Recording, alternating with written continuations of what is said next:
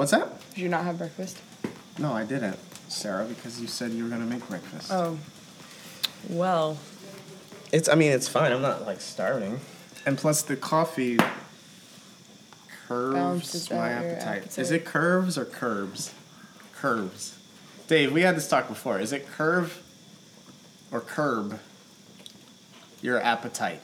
Oh. We had this talk years ago. I just can't remember. Curb. No, are you actually hungry? But I think it should be curve. Curve your appetite? Well. Oh, does curbing it, like if you were to park something, that means you're leaving it there? Stop. If you curve it, you're just delaying it. But I thought that curving would be grade. Isn't it grade on a curve? Mm-hmm. Which means you supplement. Yeah, you're just adjusting your appetite. Curb it is like. But both. I want to end my appetite. I want to end my hunger. That's you. Maybe you curb hunger and curve appetite. I don't know. I think both make sense in a way, depending on the situation. Curve your appetite. Sure, I can see that. Because while I love coffee, it also jacks my stomach up. I can't drink too much. How many cups of coffee would be too many for me to have had this morning? As of this point. As of this point, it's 11:33 would be too many. All right, this is number 4. What? Whoa. It just happens, man. Dude, you're an addict. Look, I wake up at 5. Wouldn't you say I start at 5:30. Okay. Oh, that's early, yeah. So at 5:30 I wake up, and part of my morning routine is I put together the French press, right? And that's 2 cups of coffee in there. But isn't it true that you could still everything that you've done up to this point, you still could have done without coffee? It's not like it's. I'm not drinking. It's not like you coffee don't have out insulin of and your body can't function. No, I'm drinking out of pure desire to hold a hot cup and drink something hot. So, the coffee cup is part of the experience. Would you say, especially on a cold day like that, minus the experience though, would you say that your body has a chemical dependency on the caffeine or whatever else that the coffee is giving you? Wouldn't you say? I will neither confirm nor deny the extreme headache I might get if I don't have any caffeine in a day. Okay, so there is denial. Check. I will not. Dave, I think that this is the beginning stages of... There's one time I had to cancel addiction. I had to cancel a meeting because I got sick, like stomach sick from a migraine because of caffeine. This was years ago. This is not anytime recent. But because of no caffeine, I got such a bad headache, I think it turned into a migraine, and I got physically sick because it was so bad. And I had to call people and be like, I can't show up tonight, I'm sick. Isn't that really bad? That's irresponsible. That's it, man. That's really irresponsible. Your body, you were going through withdrawals. Yeah. You're addicted. Yeah, that's bad. Now, today, I don't know what would happen if I didn't have a cup of coffee. I kind of don't want any caffeine. I kind of don't want to finish this coffee. I'm afraid. No, I'm afraid of you're not going to addicted. get addicted to coffee after one day of having 2 cups. See, this is taken years to get to. Yeah, I know it's a. Okay, I don't even see it as a problem because I can handle it. You can stop at any time. I could. It would. Caffeine withdrawal. What does it take? Like 2-3 days to get through. So if I needed to, you just endure the 2. But what's the point? It's nice to have a nice hot cup of coffee and. Dave, therein lies the problem, though. Yeah. I mean, if you need to, when you get to that point where you need to shake it. I couldn't imagine a circumstance where I would need to not drink coffee. It just doesn't. The scenario doesn't exist. So, here I am enjoying a cup of coffee, fully functioning, I'm not high functioning. I'm not saying I don't want you to enjoy coffee. I'm just.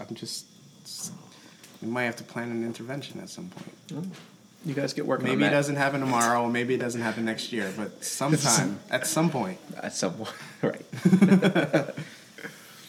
I really like the fire sounds. We are here on the bay at our friend Cerritos' house. Cerritos is our friend. Hi, Sarah. Hi. What's up? Sarah is our first guest. I want Sarah to talk about how she knows us. Because we could tell everybody how we know her, but I'd be much more interested in hearing your side of the story. I know you guys because I interned with you. How many years ago was that? Like 2? That was 3 years ago. Wow, that was a really long time ago. But during that time, we all became best friends and went to Mexico together. Traveled internationally. Yeah. Took the show on the road. Yeah. And I love Mexico. Sarah was so dehydrated that week. I would look at Sarah in the middle of the day, and like, granted, we were all like dirty with dirt and concrete and cement. But I'd look over at Sarah, and she'd be dirty. Her lips would be all chapped. I don't remember. Her hair would be like just matted to her face. Wow, this just sounds terrible. I don't remember any of it. She was literally trying to survive the day. You guys make it sound She'd be all so lethargic and like. Sarah. That's because manual labor is not my forte. We were doing some serious manual labor. I don't do just manual have labor. sunscreen caked to her face. I don't have. Sunscreen, sweat, I was trying to and make the hate. best of it. But then Sarah. I have developed a dehydration issue where I do drink a lot of water. Like, I get like anxiety if I don't have water with me at all times. Yeah. Oh, really? Yeah. That's actually good because Was I that- get the same sort of anxiety if I don't have coffee with me. Right. Would you healthier. say that Mexico was the catalyst? Did it I don't begin remember there? this dehydration scenario, but I think you were apparently- dehydrated. Yeah. Maybe since you were dehydrated, it affects your brain. Was I So that's why you vocally- don't remember. Was I vocally dehydrated? Like, would I say? No, I just No. think you'd kind of retreat to like recharge, quit expending energy so that you can conserve what you have. Yeah. Yeah. Bye. Bye, Mom. Rick, do you need a stamp for this thing? Bye. So, yeah, so you came on that Mexico trip as our videographer. You put I did. put together a very beautiful video too. Yeah, it was really cool. Can you put I'll the post video that on in- the. Yeah, put that in the show notes. Heck yeah, I'll post it on the website. That'd be really cool. You guys can, DanteShepherd.com. You go to the podcast page and you'll see Cerrito's video. you should check out her video. You did a great job on that. Thanks. I remember it being more than like I feel like sometimes we come away from trips like that and our video is a good account of what happened, but I felt like yours told a story. I thought Yeah, that was most really of the time it's highlighty, and Sarah told a story, cool. Yeah. So which is the purpose, right? right, that's what you want to do. So Yeah, that was a really powerful trip. Really good group of people. that's what makes those trips so cool. Every People, year, yeah. the different different team we take, the different people that we meet. Like we might do the same thing, manual labor, children's programs, go to a rehab center or a church to do a program that's creative and has a message, but the people that we take and the people that we meet completely changes. Different It trip every completely time. changes the trip. Yeah. So See ya. See ya. Different trip every time. yeah. So Cerritos, what else can you say about? Let's say after Mexico now, and you've been off on your own. Your interaction with Dave and I has changed inevitably. You've moved on to bigger, Well, you could say better. maybe not better. I mean, maybe even not big. No, you've moved on to bigger and better things. Mm-hmm. So Thought they'd never leave. God.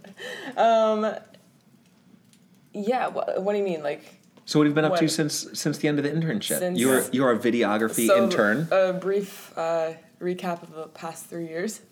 Yes, that's. Is that what we're? It going doesn't even for? have to be brief. Yeah. It could be whatever you want it to be. Yeah.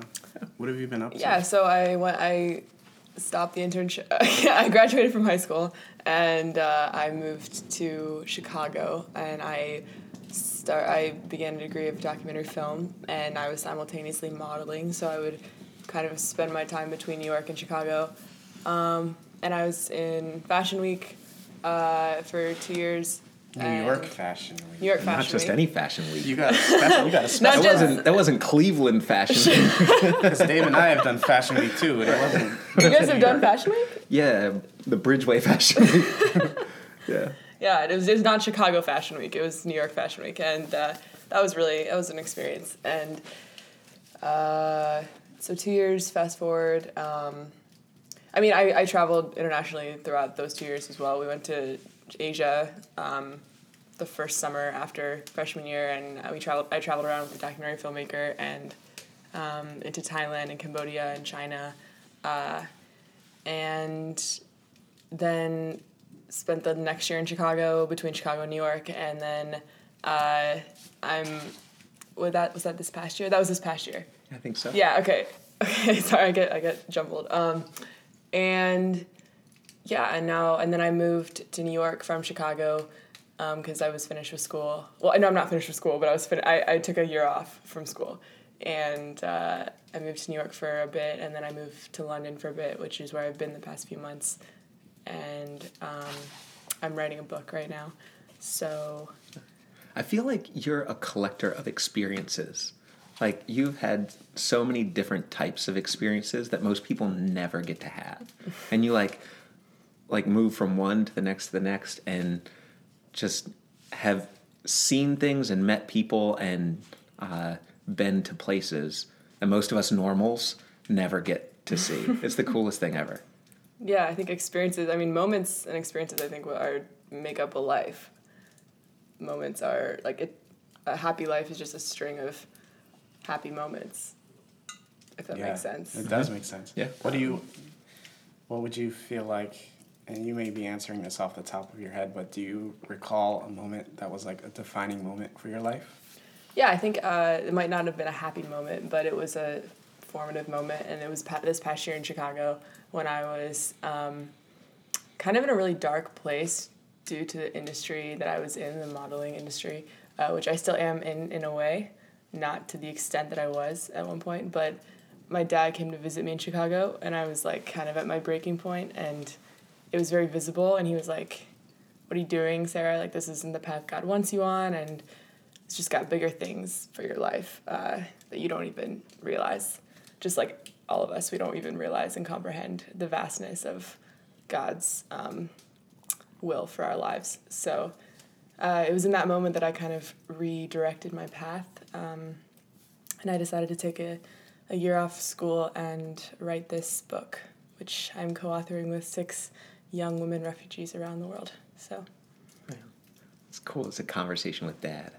Yeah, exactly. It was definitely my dad who shifted my path a little bit, and shifted. He calls it shifting the gaze, because my gaze was kind of up here, but have the gaze a little bit lower. It's kind of when you look, like I like to say, like when you look directly in the sun for too long, it can blind you. But if you look a little bit like to the left or right or below the sun, like you can still see the sun and it's beautiful, but you're not gonna get blinded. If that makes sense. Yeah, that's really cool. Just think about being a dad. You know, Dante and I have little girls. Dads. We have little girls, and like right now we're like heroes to our girls because we're dad. Yeah. And I'm sure at some point that relationship will change. And like working with young people a lot, I see all sorts of different relationships between dads and daughters. All sorts of different relationships. And I wonder what mine's going to be like with her. So hearing you know, where you were 20 when it happened? Or 19? No, I was right? 20. 20. Yeah. Having a life-defining moment with Dad. That's like my that dad means like that just means something to me, even though I wasn't there. Yeah. Right. And it's funny because I think I've been thinking about this recently. It's just how when we're kids, like our parents are kind of these superhumans, and they are invincible. And as you grow up and you mature, you realize gradually that they aren't superheroes. They're just normal people. And I've been seeing that recently with my own parents. I mean, I just turned 21, so I'm not like, I still have like a kid in me, but I'm also emerging into adulthood. And so, but I'm seeing their vulnerabilities surface more gradually. So it's interesting that. Yeah, I feel like that's such a special thing that you shared too, as a dad. Like, I think that in spite of everything else that is going on that involves me and that doesn't involve me. You know, like everything in the world that's going on that doesn't involve me, and then everything that does involve me, like my work, my job, all of my relationships, everything. To have that kind of encounter with my daughter someday, as you just described, would literally be the only thing that matters to me, you know, to have that. Or like last night, my wife and I were playing with Lily, our daughter, and having her run back and forth in the room between her and me. And she was running to my wife, giving her a kiss, and then running to me and giving me a kiss, and then running back. We did this for a couple of moments, and that is the only thing that matters to me. You know, like at the end of the day, like that interaction is it. You know, that's cool, and it makes me think about what you said about happiness, right? It's like string of happy moments, but it's even strings of like really hard or difficult moments, but then you have a point where you say, oh, it was worth it. It was, yeah. So you can get through a ton of like dark and rough and really difficult personal times and circumstances, and you get to a point where there's like a redemption of it, where you're like, oh, okay, it was worth it. Right. Even though there were tons of terrible moments throughout the whole thing, but then like the turn. Yeah. Yeah. So maybe might not be a happy life at that point, but it's the worth it life. I think it's really how you perceive those really tough moments and those hard times, and not like ruminating over them, but just letting them kind of shape or redirect or shift your next path, you know, and the next season of your life. Yeah. One thing we've said before is unprocessed life is a life that's wasted. You know, unprocessed moments are wasted moments. So as long as you're processing it and it's affecting your next step, like you can gain value from that. But if it's unprocessed, if you don't think about it and filter it through, you know, wisdom and other people and even through your own spiritual life, if you don't filter it through that, then a dark moment or a hard moment, it's just wasted. Right. You know, when there could be something really valuable in it. Right, exactly. Who's that philosopher who said like an unexamined life is not worth living? Oh, nice. I love it. Some famous person said that. Right. Taylor Swift. Don't you love those Instagram posts where it's like a really creative, like serene nature background and it has a quote over top of it? I can't. And then like the name at the bottom is Britney Spears. Yeah. It's like from the great theologian Kendrick Lamar. Although he is. Who would be the worst person to have like at the quoted? It's like Rodney Dangerfield. You're like, I got my life experience from him. Right. The great theologian Kanye. Yeah. What's the premise of your book that you're writing? So it's, you said you're partnering with 6 refugee girls. 6 young women refugees are going to be co-authoring it, which basically means that we're going to be in conversation, me and six girls from different parts of the world, different circumstances, different nationalities and conflicts. And I spent a month recently in Jordan in Zaatari refugee camp, home to like 80,000 Syrian refugees. Goodness gracious. And it's actually the 3rd largest city in Jordan, just the camp itself. Oh, okay. Wow. And it's, you know, the time span that it's gotten, it's not that old. I don't even know, only a couple years or so. And it's not even a couple of years, right? And so like the population, or it was created and populated. Yeah, it was just so quick, and it's already bigger than most cities. Yeah, and so there's so many. It's like a real city.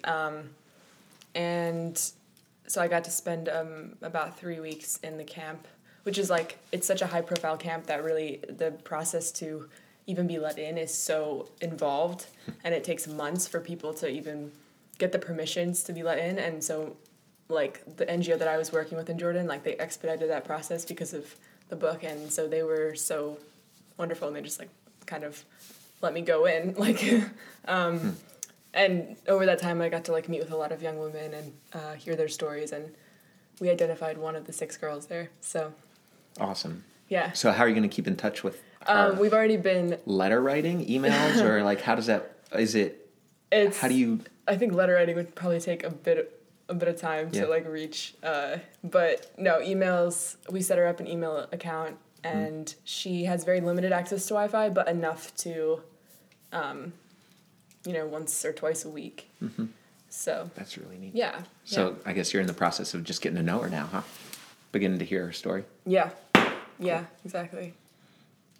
Awesome. Yeah. So how do you think you'll find the other 5? Like. Yeah. So what's the process? Yeah, of finding other girls to get in touch with. I think with the local NGOs in either in the country itself or NGOs who have people on the ground in those countries right now. Obviously with crises that are more like relevant right now, like the Rohingya crisis or the Libyan crisis, like those are things that are happening like right now, and they're very like they're just kind of emerging, or they're not just emerging, but they're newer than like the Syrian. I haven't heard of. You said Rohingya. Mm-hmm. Yeah, I don't know anything. So about, refugees are completely off the radar. Like migrating they're being forced out of Myanmar to Bangladesh, and like huge amounts of them, and just like, and it's very like the camps. There's a huge camp in Bangladesh. I forget the name of it, but there's people like women and girls being raped, and just. It's just a mess, like, it's an absolute mess. And so, and it's so different than, like, Zatri, I think, the camp that I was in. What's going on there is a lot different. Because it's just there's not as much, there's so many people in such a short amount of time that there's not enough, what's the word, like... Support and, like...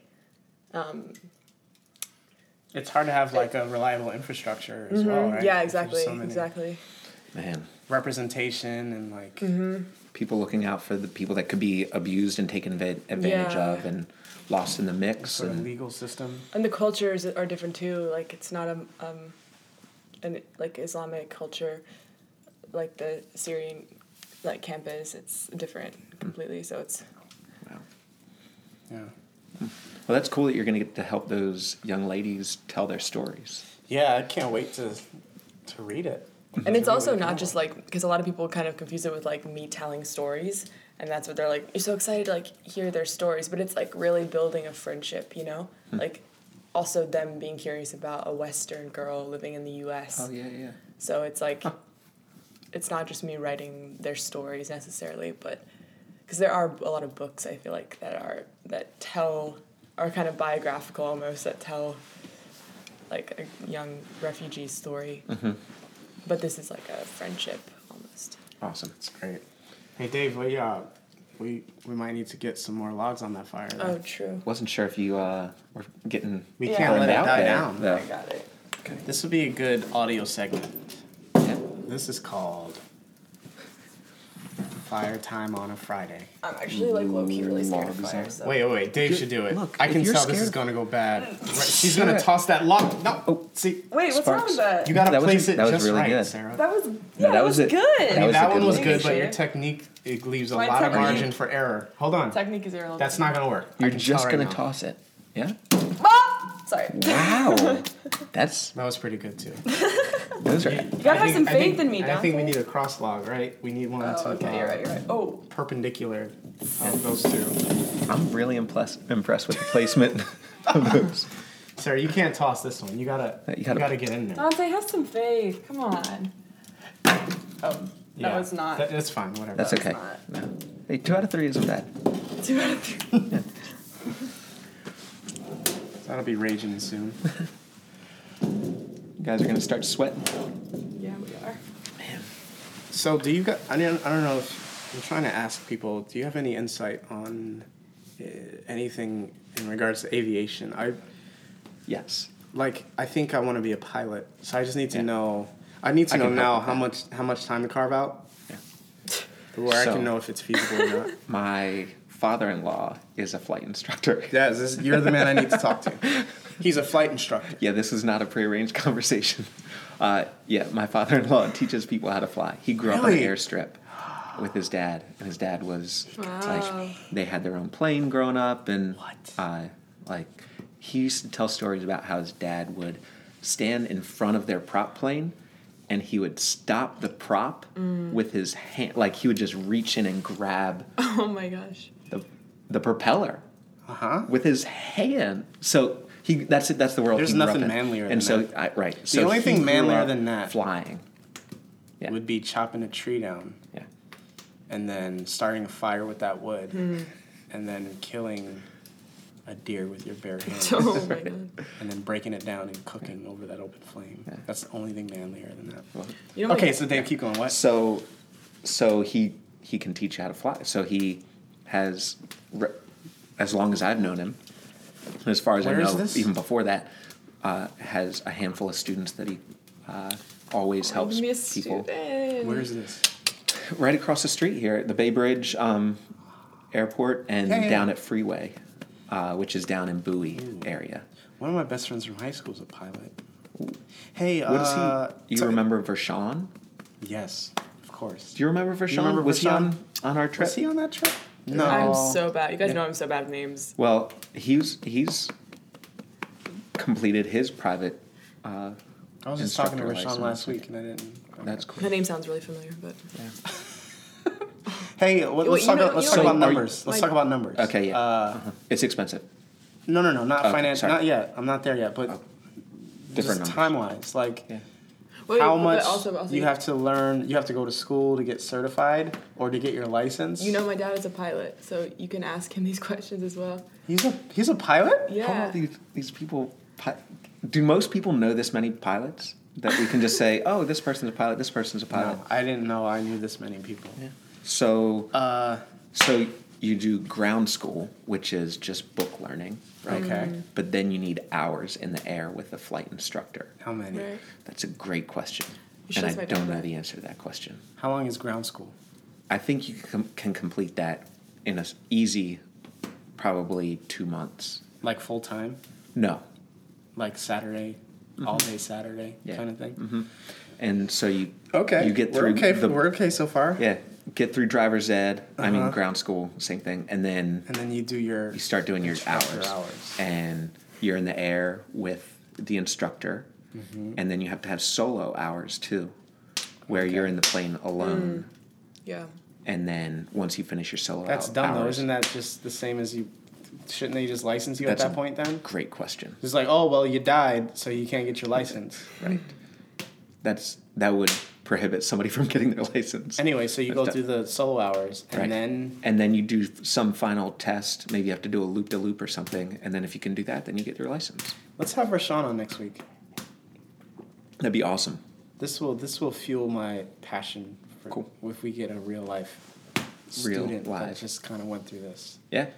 It'll allow me to gauge. What's inspired this new love of flying? Because I don't think I've ever heard this from you before. Well, okay, so you have heard my dream of being an astronaut. Outer space, right? You have heard that. Yeah. Which we haven't talked about on the podcast. We'll get into that another day. Yeah. But I did some homework, and that's not realistic for me at this point. I'm too old and dumb. Well, so at least as space flight exists today, you never know. You got a good 40 years left of life, 50 years left of life. I hope maybe 50. I hope a quality 10 at least. 10. Quality 10. Like quality. You know what I'm saying? Like quality over quantity. And I can expect the last 10 to be miserable, but fair enough. Like but quality, you got a number of years left where space flight is going to dramatically change over the next 30 years. If Elon Musk gets his way, you know what I'm saying? Dramatically change. I've already had this I don't think you should give up your hope of going into outer space. You just got to get rich. I've already had this talk with my wife. I was like, get rich. I was like, hey, like all things in our marriage, it's a partnership. Yeah. And we make decisions together. Yeah. But I told her, if I ever, for some inexplicable reason, get an opportunity to go to space, Yeah. I'm going to do it. You're going to... The answer is yes. My dad said the same thing. Like, I just want to let you know. But what if she's nervous about it, though? I'll be nervous Dante too, babe. doesn't... What if she... This is a non-negotiable for me, man. Look, what if she has plans for you guys that week? I know. Then that week. Then I can't. Or the rest of your life. Then I can't, Right. But like even if it's like a Bruce Willis Armageddon thing where I need to go out and detonate some bombs up on an asteroid heading to Earth, I'm doing that too. I'm gonna be a freaking martyr, I man. wonder how many actual astronauts play that Aerosmith song when they're like getting on the going to outer space is so dangerous. No, yeah, it is. Well, not many people have died recently in that. It's so dangerous, though. Yeah, it used to be a couple more years that ago, more things don't go wrong though. it was like 10 years ago that the space shuttle disintegrated upon re-entry, right? Wait. It was like 10 years ago? It disintegrated? Like it just dissolved? Yeah. I didn't hear about There this. was like a heat shield problem, and as it was re-entering, burned. it Oh just my broke God. apart and just... That's crazy. They recovered pieces of it, but a lot of it was just incinerated in the re-entry process. So anyway, that's how this. I hear it's really hard to get back in through our atmosphere. There's all sorts of It's not calculations easy. you got to make to counteract all the like rotation. You're moving that's so happening. fast. Yeah. Maybe. There's this, but anyway, that kind of, so then I went kind of to the next level, being a pilot. And I think that I'd like to be a commercial pilot. I think I'd like to have, I'd like to be at the helm of cargoing people, as they're on their way to whatever destination. Well, John Travolta, he has his pilot's license and flies his own private jet. That's right. So you don't have to all that to say you don't have to sacrifice your other goals in life in order to become a commercial pilot. Maybe you could do both.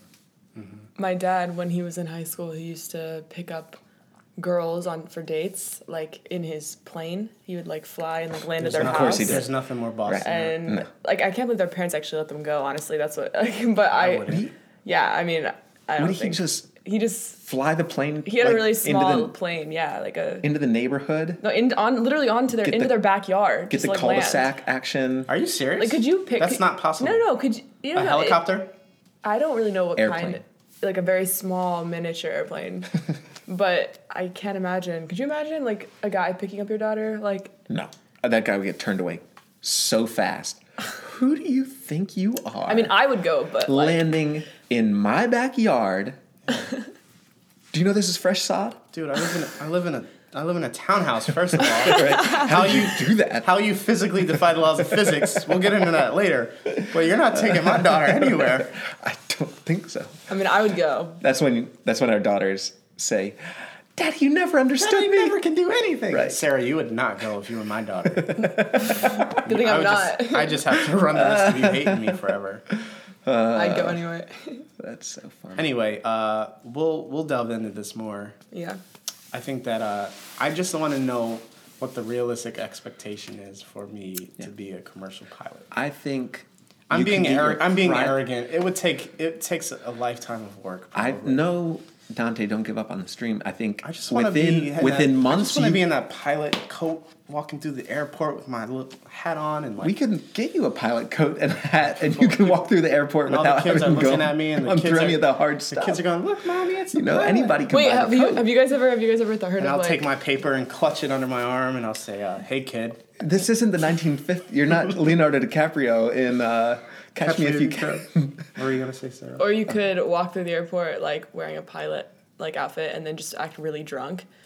And have and then walk And into just freak someone's people out. gate. They're like, Yeah. "That's Walk into the gate and be like, "This is my plane," and just fucked up. Sorry, I can't say that. I would love to do that. That would be so funny because Yeah. you would just freak people out. I would do that. I think that would be really. You know what? I've actually never seen I'd bail you a out. woman That's pilot. all I'm saying. I'd bail you out. Is that Have is you that ever- illegal? Is it illegal to No, but I think it would raise enough red flags. stolen valor? Yeah. I don't think You've never seen a woman pilot? I've never seen a woman pilot either. My dad thinks that there is a ton. He says that he's seen a lot, but I've never seen one in all my years of travel. I don't fly that often, though. I think it might be my bias that if I see a woman seen one. I've never walking into a plane, that I would assume that she's not. Maybe they're all over the place. I'm just they dress differently though, like the flight attendants, the pilots. That's true. And you can usually distinguish, but I've never seen one in all my years of flying. Maybe it's just me though. Every time I see a pilot walking through the terminal, like they're tall too. They're like tall individuals. They just carry themselves in a certain way too. They do. They just walk tall, man. Pretty boss. Yeah. I love it. Oh, that's cool. Like this plane is my bitch. I'd like to be a pilot though. That'll be nice. Maybe one day. I'd say don't give up on your dream. So I don't want to turn the conversation too quick, but I wanted to talk about something, and I was mentioning it to Dante, and we realized that we can't have a conversation about this topic just being two guys sitting around talking. So that was some of the instigation of asking you, Sarah, to come and hang out with us this morning. And you can't look at the news, and you can't be engaged at all on social media and be unaware of the hashtag #MeToo initiative. It's not even an initiative. It's like a very personal expressing of experiences that women and men have been having for a long time, and finally it's getting some platform. Yeah. And people are beginning to be more vocal, or maybe we're listening more to the people who have been vocal about sexual assault and sexual misconduct, whether it's politics or media or even in the faith community. There's literally no area of life that is protected from experiences like this. You can just be out living your everyday life, walking down the street, and it happens. Time Magazine just released their announcement of their Person of the Year. Isn't that Selena Gomez? No. Wait, did I get that wrong? Well, I don't know if she's That's a People part Magazine, of... maybe. No, I'm pretty sure it was Times. Time Magazine, they did their Person of the Year, and it was... The magazine has about 5 or 6 different women who were very vocal. Maybe I did some that. of the very first like hashtag Swift, #MeToo. Yeah. Okay. People who became faces to the movement, because there are tons of faces that are affected by it. But so they said this is a monumental enough shift in our culture that the women and men that have stepped forward to vocalize this, like, we need to honor that, lift it up, and give it even more of a platform, because it's changing the face of our nation. So, first thing is, we don't expect you to speak for all women. Right, of course not. Like, I feel like, sometimes you get into conversations and you're like, so what do, women feel about this? Or what do, black people feel about this? And you're asking one person, right? And it's like, whoa, I'm just one person, right? So in no way is this asking you to speak for all women. But I don't think it would be right if just two dudes were sitting around talking about something that primarily impacts the women in our lives much more than the men in our lives or us. So thanks for saying you're willing to talk. But the thing that caught my attention with you is you posted something a couple weeks ago. I did. That was like your experience of where this issue hits you. Would you be willing to share that? I didn't even ask you ahead of time. Yeah. Okay. Yeah, you mean the experience itself? Yeah. Yeah. I don't usually post about like hashtags, a lot of like these trending things. I don't usually post on Facebook or social media about it, but this one, and I debated for a long time if I should even post this. And I think that's a lot of people's experience, right? Like, yeah. Do I want to speak up? Like, do I want to associate? I don't know. It seems like it'd be pretty vulnerable and uncomfortable. It's not even like that, really, for me. It's just I like to remain neutral in these things, because although, I'm vocal about how I feel about some things that are more, I feel more important and necessary and relevant. Like there are some things that I just don't feel the need to start a controversy over, a debate over, like there's just not a reason to do that in my mind. Somebody else's conversation. Right, exactly. Everyone, yeah. And everyone feels passionate about different things, So the thing I shared a few weeks ago was I was in D.C. this summer, and I was waiting for my dad in his hotel lobby. We were going to go get dinner. And I went into, how in some hotel lobbies there's like a restroom, a public restroom.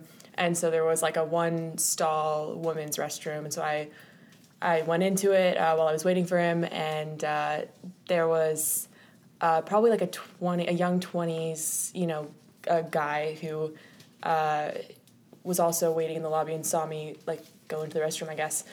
And I literally was like washing my hands, and I hear like a really loud, intense knocking on the door, and I was like, chill, I'm coming out, and so, but it was really loud and intense, so I like opened it, and it was the guy standing there, and I was really confused because I was like, this is first of all a woman's one-stall restroom, so I was like, can I help you? And he was like, he like leaned in and like kind of lowered his voice and was like, can I eat your pussy? And I don't know if I can say that, but it's real life. Yeah, exactly. And I was so confused, and I was like, what? Because he was literally like right here, and I was right here, and he was whispering this in my ear practically, and I was like, what? Excuse me? And he said again, he's like, can I lick your pussy? And I was like, and I literally, I didn't have the words, I didn't know, no one had ever blatantly, I guess, disrespected me like that before. And so he continued, because I didn't say anything, I just was like kind of speechless, and he continued and was like, are you staying at this hotel tonight? Like I'm like, can I, like, you're really hot, can I like lick your pussy? And I was like, and I was just like, no, I'm not staying here. And I like kind of pushed past him and just ignored it. But because I guess I could have in that moment said something more aggressive, or I could have defended myself in a different way. But I guess I was so taken aback and so in shock, but I also like, I didn't feel like, I guess I could have been like, you don't have the right to say that. You can't say that, to me. But it didn't feel like the right circumstance. It didn't feel like... In the moment of it, I can't imagine what you were... Right. There was really nothing going through my mind. I was just like... I know. I was paralyzed. like, I don't understand what's going on. It's almost like a question like that posed to you doesn't even register. Right, exactly. Because you never expect it. You never expect it. And so then I went and I... like, my dad had come down by then, and he obviously didn't know what was going on, and the guy, I just like pushed past him and went to the, I forget the sequence of events, but I told my dad at some point, just like aside, that, what had taken place, and my dad, of course, like, he's very chill about things, but he also like is very powerful in his chillness. Mm-hmm. And so he was like, is it that guy? And I was like, yeah. And so when we walked by, he just like gave him like the death glare. He just looked at him and was like very fatherly and, dominant. And then I told the receptionist at the hotel lobby, just after the guy had like left, I was like, you should keep an eye on that dude, because I don't know if he was wrong in the head. I don't know if he was mentally unstable. I don't really know. Oh, my goodness. So, and that was another thing. I didn't really know if he was actually mentally ill in some way, so I didn't want to like antagonize it or anymore. But and that's like, somebody would have to be mentally ill to think that that's okay, right? Yeah. There's got to be something wrong in somebody's brain to ever think that you could walk up to another person and say something so aggressive, so like it's verbal and like assault. No shame at all. Like he just like aggressively like knocking on the bathroom just knocking door. On the bathroom door in itself. Didn't even like wait for me to come out. Just like had to do it right then. Like, it just it's a crazy. Like where, either what's wrong with his head, or two, where is he from where that is acceptable? Like, or what happened as a kid that like what was his upbringing like that made him think it is okay to treat women like that? Yeah. What for you? What was it like when your dad showed up? I mean, I didn't. I think I know my dad really well, and I know that he's not going to make a scene about it. Mm-hmm. And so, but I was visibly kind of like shaken a little bit, and mm-hmm. so and it was on the forefront of my mind, so I told him, and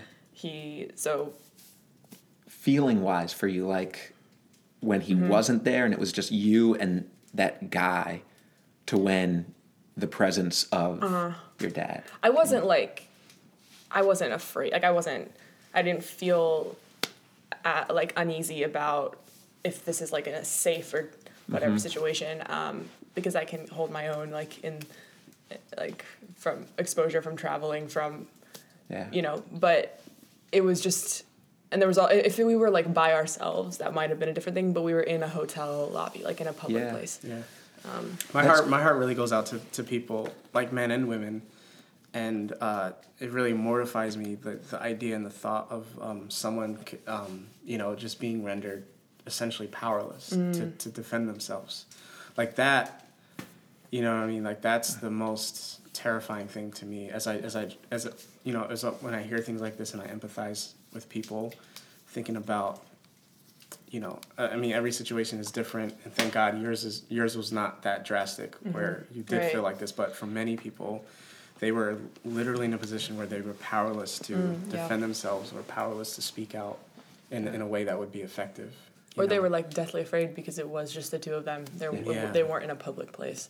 I love what you said. Like, I can hold my own. Like, I love hearing that from you. There's that kind of, I want to say confidence, and I want to say power. I like that you recognize that there's strength in you that can combat assault when it happens.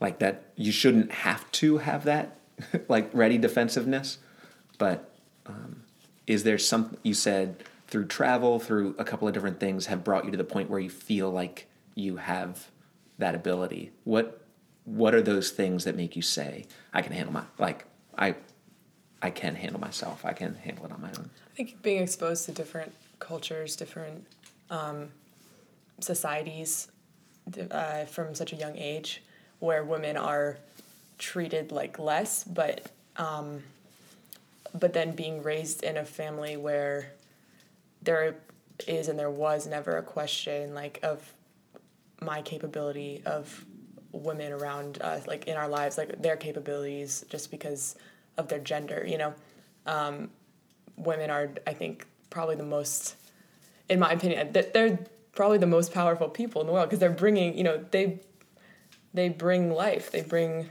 there is no one like a woman. Yeah. And so even that in and of itself, that solidarity of being a woman, that uniqueness is unrivaled, in my opinion. And I was taught that from a really young age. But even in the midst of being in other cultures where women are looked at as inferior, but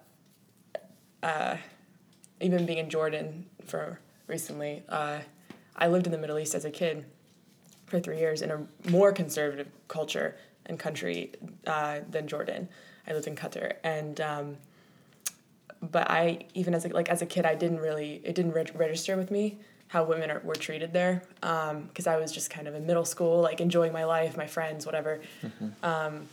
But being in Jordan, being back in the Middle East as an adult, and kind of being there by myself and having to navigate that culture alone, as a white girl who was like 20, it did kind of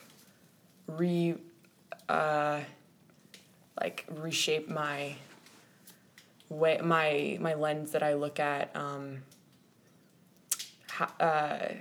guess that culture, the mm-hmm. Arab culture, and I had many talks with Jordanian girls there, and I don't know, I don't know if this is off topic or not, but go ahead. I mean, there's definitely, I think, people in the West look at Arab culture and they're often like these women are oppressed. Like, they can't drive. They're forced to wear a hijab. Like, they're, all looked at as inferior to men. And, like, not to take away from the some truth in that. Like, there is, like, not every woman chooses to do things like anywhere, not just in the Middle East, but I think it's not about oppression. Like, most of my, like, in fact, all of my Muslim friends, like, they want to wear a hijab. Like, that's out of their own desire. I think, like, it comes from a deeper place of, like, not knowing their self-worth, maybe. Women and the girls in that part of the world. And, of course, this isn't to generalize, like, every woman and girl, but, like, the way that I observed and the conversations that I had in Jordan recently, like, it made me kind of step back and re-examine maybe this is a deeper issue of, like, being, maybe from a young age, like, being told that your brother is more superior to you, or... Yeah, and again, going back to being a dad, like, I think about my little girl, and I think about this task that I have of instilling that kind of power and strength. Yeah. And instilling, of cultivating, it's there, not like I have to tell her that she is, right? And one part of that is, like, teaching her, like, the power of saying no. Yeah, it's huge. Like, I know with some of the stories that are coming out now, you hear about women who maybe didn't say no to the man, but the man was in such a position of power over her that she felt like she couldn't say no. Right. Like, that saying no was going to be more painful than going through and sorry, let me not speculate in that, but they didn't feel like that they held that power. And I want to make sure Reese always knows she has that power. Like, nobody has more power than her no. And that she should be vocal about it. And so somebody told me recently, like, they were like, that needs to start now. Right, because, exactly. Like, even as I play in, like, Rough House, and, like, when she says stop, to honor that. And that's hard for me as a dad. Like, I want to, like, I want to power through it and, like, torment her and just the wrestling that a dad does, right? But for her to know that I will respect her no. Yeah. Man, that's the hardest thing. Like, I get it right sometimes, I get it wrong sometimes, but I'm conscious of it. Yes. That's really powerful. Yeah, Friday night I read something about that, and so we've decided, one of the many things that one of the many conversations we had about parenting was, like, we were just talking about this last night, how we're not going to make Lily hug or kiss anyone.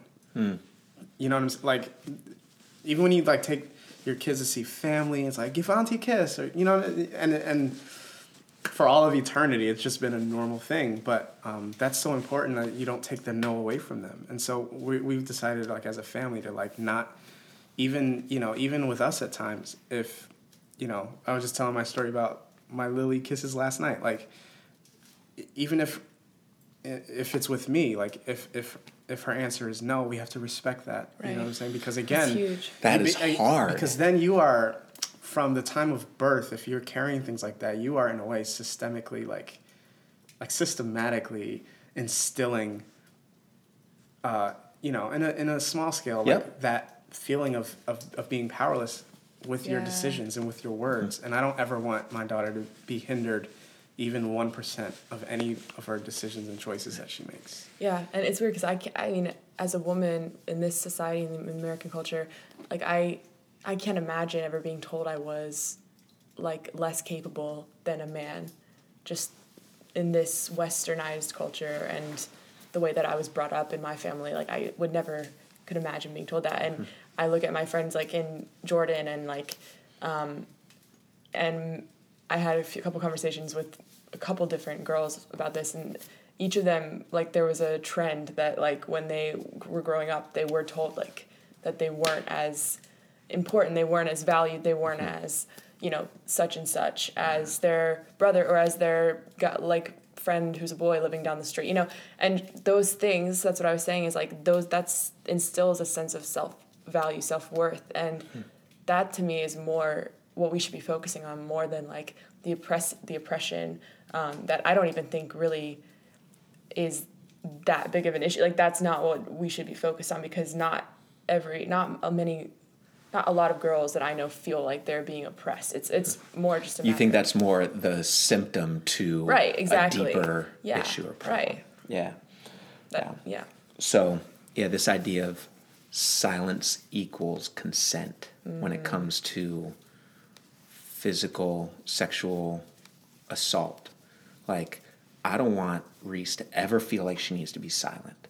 Like, and those times where she's stunned, like, it'd be great if she, like, if that was her, like, if she had that same value that you're communicating, Sarah, and that was so deeply ingrained in her that it's right there. She's very vocal with whether she does consent, she doesn't consent, what she likes, what she doesn't like, and that she takes that personal value and worth, that there's this privilege that you have, at least in your experience, right, of that being communicated to you. And not everyone, even in this culture, of course, not everyone has that. Yeah. So, of just being able to tell her that's one display of that value and worth and power that she has inside of her. Man.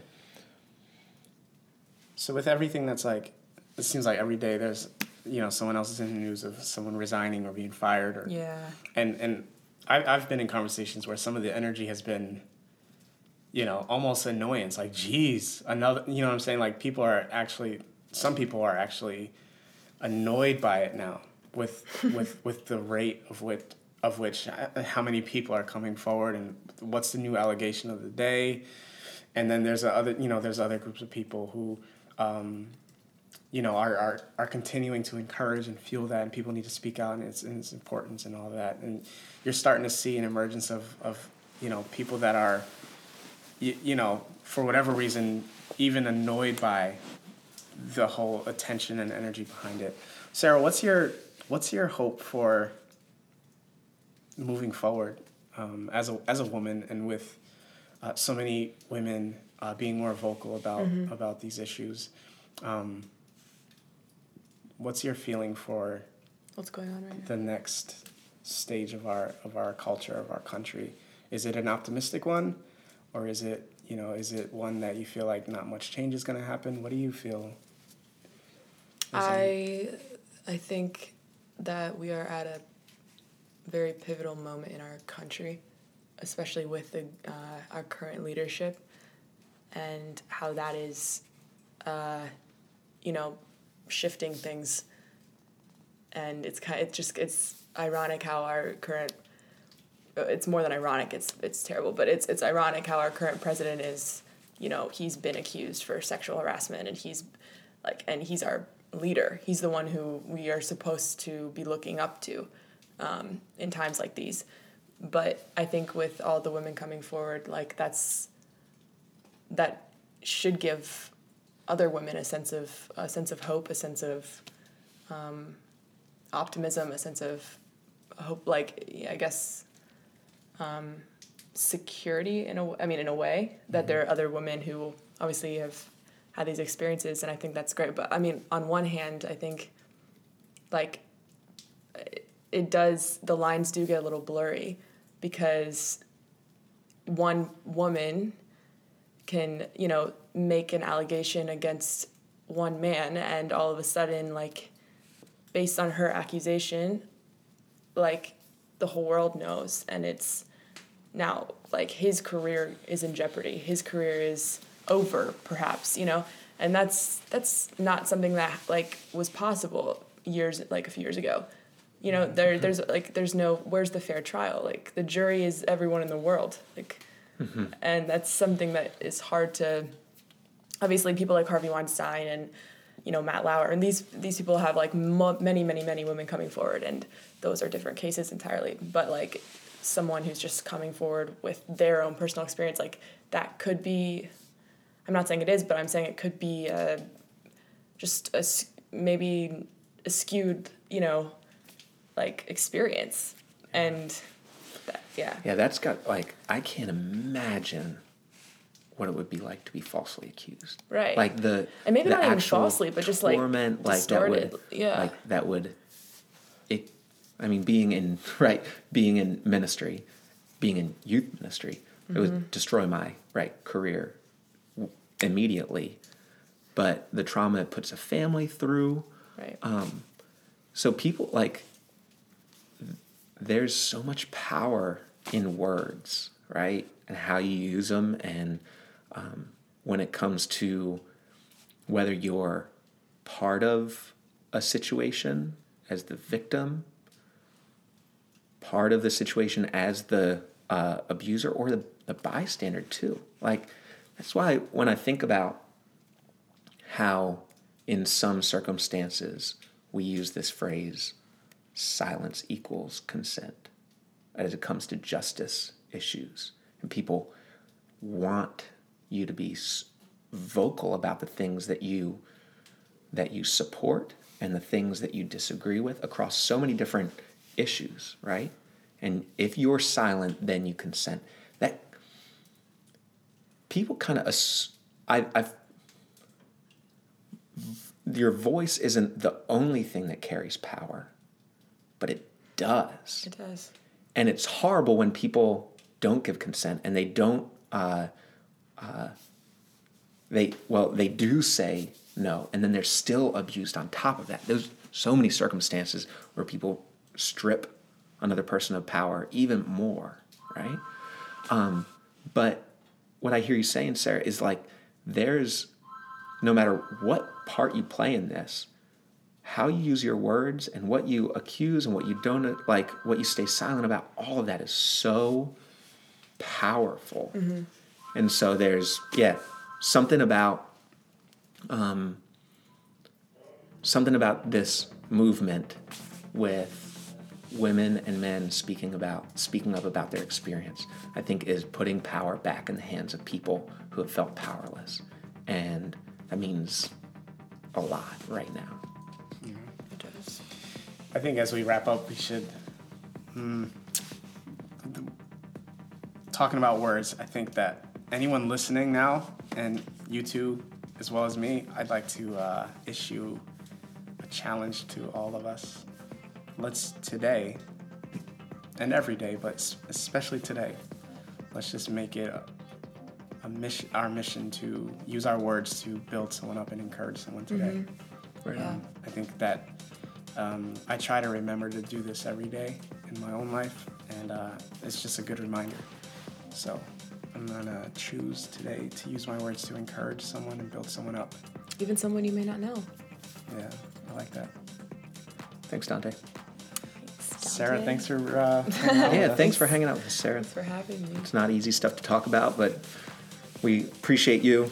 We love you. I'm just glad you're in our lives. Love you guys.